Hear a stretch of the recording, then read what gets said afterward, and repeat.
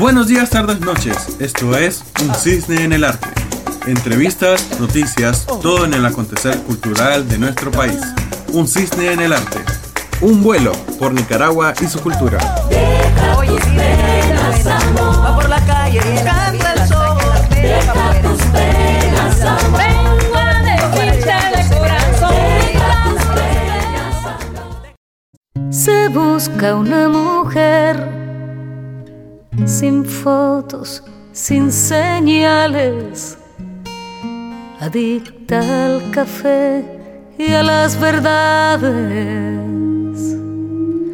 Se busca una mujer de palabra elocuente, de justiciera lengua inteligente. Bueno, me encuentro con mi estimada Lula Mayorga, poeta y autora de libros para niños. Buenos días, mi estimada, gracias por aceptar esta entrevista. Buenos días, gracias por invitarme. Bueno, Lula, con vos quería platicar ya desde hace rato sobre tu trayectoria como poeta, como escritora de cuentos infantiles. Me interesa mucho que le demos a conocer al público de Un Cisne en el Arte tus trabajos y cómo pueden adquirirlos. Platicamos entonces primero de Mi Gato Mostacho, ganador del Concurso Nacional de Literatura Infantil, Cabra Antonia 2014, y Punto Dulce 2017. ¿De qué tratan ambos cuentos y el proceso que te llevó a escribirlos? Bueno, Mi Gato Mostacho fue publicado por Libros para Niños y es ganador del concurso nacional, de la 7ª edición del concurso nacional de literatura infantil y juvenil, la Cabra Antonia, que igual promueve ese fondo editorial. El tema que toca Mi Gato Mostacho es el de la muerte, de la pérdida, y pues tratar de darle como una connotación más positiva, sin desapegarse de la realidad, ¿verdad? Porque la muerte es dolorosa y no se puede negar, pero también se le ha como otorgado connotaciones demasiado negativas, que no ayudan como a superar los traumas o las pérdidas o el duelo. Entonces intenté como tratar ese tema y creo que era como importante porque también me puse a buscar como libros de literatura infantil nacional que tocaran ese tema y no encontré muchos, pues por no decir ninguno. No quiero decir ninguno porque quiero tener el beneficio de la duda. Tampoco soy una gran investigadora, pero en lo que es fácil, a lo que es fácil acceder, sí no había. Entonces quise tocar ese tema. ¿Y qué tal cuando salió el libro? ¿Cómo fue la aceptación del público? Sí, yo creo que a mí me ha asombrado porque es uno de los, entiendo que son de las publicaciones que más se han vendido últimamente en libros para niños, y ahorita ya está como por la 3ª reimpresión. Entonces ya sí, para hacer literatura infantil en un país pues donde es difícil producir y pues que la gente compre, porque en general la gente cree que se merece el arte gratis. Entonces pues sí, me ha impresionado, ha tenido mucha aceptación, y pues también se ve como la importancia de que un fondo editorial te apoye, que una editorial te apoye, pues porque es como complicado ser un autor y autogestionarse, porque también tengo esa experiencia en mi vida, que no es tan fácil. Entonces ya va por la 3ª reimpresión y pues estoy contenta. Se puede encontrar en Libros para Niños, en Literato y en español. Genial. ¿Y Punto Dulce en 2017? Sí, bueno, Punto Dulce viene ya posterior a mi maestría. Yo Mi Gato Mostacho lo escribí desde mi experiencia, desde lo que yo entendía por literatura infantil, por las nociones que yo me había construido, por los libros a los que yo había accedido también. Y Punto Dulce lo publico después de haber sacado mi maestría en libros y literatura infantil y juvenil, y pues eso me permitió tener una noción no más evolucionada, ¿verdad? Porque pues no se puede saber, uno no lo sabe todo, pero sí una noción diferente de la literatura infantil. Entonces ya ahí exploré muchísimo más el formato, no solo las palabras o la historia, sino que me enfoqué en ver cómo conversaban las ilustraciones con el texto. Y eso yo lo trabajé de cerca pues con el ilustrador del libro, que se llama Marlon Hudson. Entonces trabajamos juntos para poder crear una obra en donde ilustración y texto se hermanaran, trabajaran juntos. Si el texto lo dice, que no lo diga la ilustración; si la ilustración lo dice y lo interpreta, que no lo repita el texto. Entonces, que es la lógica también de la comunicación visual, ¿verdad? Audiovisual. Sí, fue una experiencia diferente, es más grande el libro, es autogestionado. Igual se puede encontrar en Literato, Hispamer y libros para niños. Qué difícil es, ¿verdad?, los que trabajamos dentro del ámbito del arte, conseguir financiamiento para producciones, para proyectos pues, culturales. Ya ves, vos me estás contando que, me imagino, que Punto Dulce te fue difícil conseguir, obviamente, el apoyo, ¿no? Sí, me ha costado más que la gente lo adquiera. También porque eso implicaría como individuo ir a tocar puertas así con mi nombre nada más. Que no digo que no se pueda, que no sea posible. O sea, yo recuerdo que en los primeros meses que había salido el libro lo hice. Fui a colegios, fui a algunos colegios, fui a algunos espacios puntuales, ¿verdad? Pero sí, el apoyo de las editoriales pesa. Entonces te ayuda, no puedes decir que no. Por eso también yo he intentado como ubicar en editoriales fuera, o sea, mandar mis escritos. En algunas me contestan y más bien me dicen que ya no hay tantas posibilidades porque han tenido que reducir la cantidad de novedades. Entonces antes eran 7, ahora son 4. Entonces pues qué lástima, pero que el material vale la pena. Entonces para mí eso es un logro, pues que un editor te conteste, porque en general no te contestan. Así es. Entonces, y te lo dicen, pues si no te contesto en 3 semanas es porque tu texto, no te dicen que está bien o está mal, es que tu texto no está de acuerdo a la línea editorial o al catálogo que ellos manejan. Entonces, eso te da una noción de saber más o menos cómo te perciben, cómo ven tu trabajo. Si vos ya conoces el catálogo de ese editorial, te da una medida de que, bueno, entonces mis libros no son de esta naturaleza. Pues, todo es experiencia. Pues. Que tenés, que me convence que el mundo está al revés. Cómo me llena esa fuerza que tenés.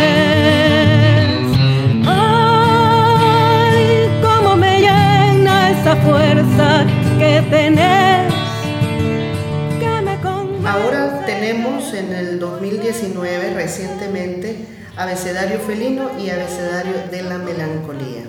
Me llama la atención la presentación no convencional de estos textos. Son poemas, ¿verdad?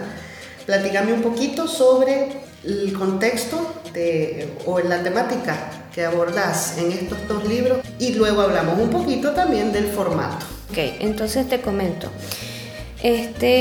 Ahora, Abecedario Felino y Abecedario de la Melancolía son posteriores a esta experiencia de estar tocando puertas para ver si se publican o no se publican. Y pues al final dije, bueno, pues lo voy a sacar. No lo voy a sacar a como fue Punto Dulce, que es una que se sacó en imprenta, pues. Porque no tengo las condiciones. En ese entonces sí, pero ahora ya no. Entonces pero las voy a sacar en tirajes pequeñitos, que yo sé que son más fáciles de mover y que no me van a implicar a mí detrimento en mi economía. Entonces sí, entonces dije, lo voy a sacar porque lo que no se mueve se enmohece, ¿verdad? Entonces, y yo escribo pues no por una cuestión de terapia personal, sino que yo pues me tomo en serio la escritura y pues siento que es un trabajo serio el que hago. Con estos textos responden a una trilogía, a una saga de poemas, de poemarios. Abecedario Felino tiene que ver más con el humor. que es algo como que yo considero como parte de mi personalidad. Yo me considero una persona divertida, graciosa, no de risa fácil, pero sí como un poquito sarcástica, no sé, pero bueno. Y siento que los gatos tienen ese sentido del humor. Creo que son seres un poco incomprendidos, de una naturaleza incomprendida, pero que dejan lecciones para los seres humanos en la manera en la que nos acercamos a otras personas y establecemos relaciones. Entonces, Y son sigilosos. Totalmente. Y así sos vos, creo sí, yo. Sí, un poco. Entonces, es ese humor sarcástico. En Abecedario de la Melancolía quise explorar más lo que es la tristeza, la melancolía, precisamente porque pues me cansa un poco, esto ya es personal, a mí me cansa un poco cuando te dicen tenés que, si la vida te da la espalda, tócale el culo. No, si la vida te da la espalda te sentís mal y hay que admitir que te sentís mal. O cuando te dicen, tenés que emprender, tenés que... No, o sea, yo estoy de acuerdo totalmente con la resiliencia. Creo que es un talento hay gente que tiene un talento, que nace con ese talento, pero también es algo que se desarrolla. Y es algo que abordo en Punto Dulce, que es el tema de la resiliencia, que es y en ningún momento la menciono. Porque eso es lo bonito de la literatura infantil, que no tenés que mencionar los conceptos. Los tenés que trabajar, pues. Entonces yo con este tema de la melancolía sí quise trabajar la aceptación a la parte fea de la vida. Entonces precisamente eso, pues son más tristes, son textos más tristes, pero que tampoco pues pretenden destrozar a una persona, pues. Pero sí decir que estar triste es normal, pero ¿qué pasa? Y eso ¿Tiene que ver mucho este poemario con tu vida personal? Bueno, yo creo que un escritor posiblemente todo lo que escribe es con su vida personal. Incluso un académico que saca una investigación que tiene que ver con el acceso al agua, ponele, en algún sentido ese tema le convoca porque en algo le afecta. Entonces, sí, o sea, sí, hay cosas muy tristes. Hay textos que son más personales que otros. Por ejemplo, mi proceso con la lectura, lo que ha significado para mí es poder reaprender a leer, que tiene que ver mucho con los procesos de cómo la lectura te ayuda a sobrevivir, porque hay libros que, por muy tristes que sean, son como una tabla de salvación, no soy ¿verdad? puta ni soy santa, soy lo que me da la gana. Aspiro a ser tratada como humana, es lo mínimo de este delirio colectivo. Me emancipo, yo abdico. La presentación de estos libros me encanta. El formato pequeño, como dirían popularmente, de bolsillo. Pero lo que más me llama la atención es que son encuadernados artesanalmente. ¿De dónde surgió la idea de hacerlo así? Mira, yo había recibido un curso en ANIDE con la profesora María del Carmen Pérez. Entonces, bueno, yo en ese momento pensé, bueno, las ediciones artesanales, aquí y allá, qué bonito, qué interesante. Después vi que muchas editoriales sacan libros artesanales, tienden a ser más caros porque son hechos a mano, son incluso vistos como algo súper lujosísimo, pues. Entonces, pero en mi contexto actual no es como algo lujosísimo, sino que es algo que responde a la precariedad con la que a veces se tiene que trabajar. Pero sí son preciosos, no dejan de ser como muy bonitos, pues, o sea, están hechos a mano. Y rústicamente pues, bello, sí, diría yo. Sí, totalmente. Sí. Y los poemarios los decidí hacer pequeños porque en general el tamaño también te despierta ciertas cosas con un libro. Entonces los textos son pequeños. Si yo los quisiera poner en un formato enorme, imagínate una página enorme con un poquito de texto te genera algo. Tal vez hasta te sobrecogería. Pero en este caso quise que fueran pequeñitos porque los miro como regalos pequeños, como detalles, como algo que fácilmente puedes llevar con vos no es un libro que te va a estorbar, o sea que lo podrías releer como 3 veces en un día. Y también jugar con esto del blanco y el negro, y luego los hilos que son como de arcoíris, que lo andaba buscando ese hilo porque también eso me generaba una experiencia diferente con el libro, con el dispositivo libro. No digo las palabras, digo el libro pues como tal, como objeto. Entonces me genera algo. Fue lo primero que noté, ¿verdad? Los colores, la diversidad de colores me llamó muchísimo la atención y me encantó, por supuesto. En combinación con el blanco y negro de la portada y el interior, no sé, es una combinación que te atrae de inmediato. ¿Cómo se pueden adquirir estas dos últimas producciones, el abecedario felino y el abecedario de la melancolía? Estas dos sería a través de mi página de Facebook, que es Dicolor Nicaragua, D-I y color así nomás, y Nicaragua así como suena. Y a través del inbox se pueden contactar pues para que buscar un punto público donde se les pueda entregar, siempre en el geográficamente sería Managua. Sí. Y sería como avisarme con tiempo, pues porque lo saco conforme a pedido. Ah, excelente. Sí. Libre para escoger con quién quiere estar, libre para ser la mujer que quiero ser, libre del acoso para caminar, libre de ignorancia y de la impunidad. Mi querida Lula, no sé si querrás agregar algo, el programa es tuyo.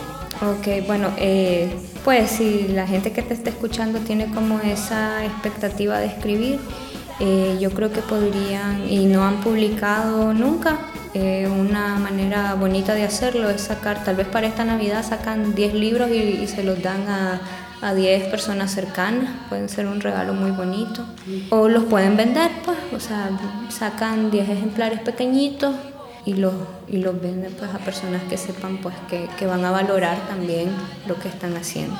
¿No hay alguna iniciativa de tu parte para hacer un taller de literatura?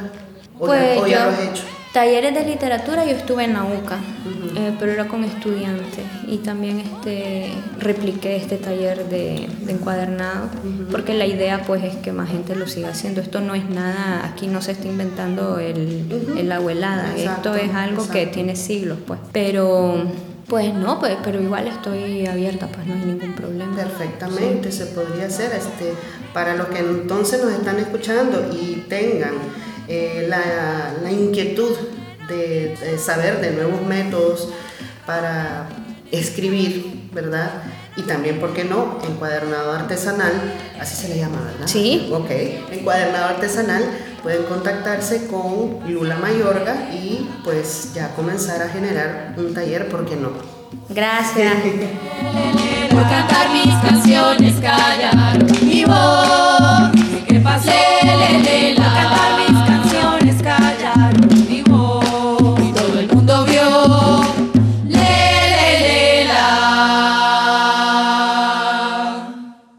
Esto fue Un Cisne en el Arte a través de Razón y Elección Podcast. Síguenos en nuestras redes sociales. Deja tus penas, amor. Vamos a rumbear, porque esto es irrepetible. Vámonos pues.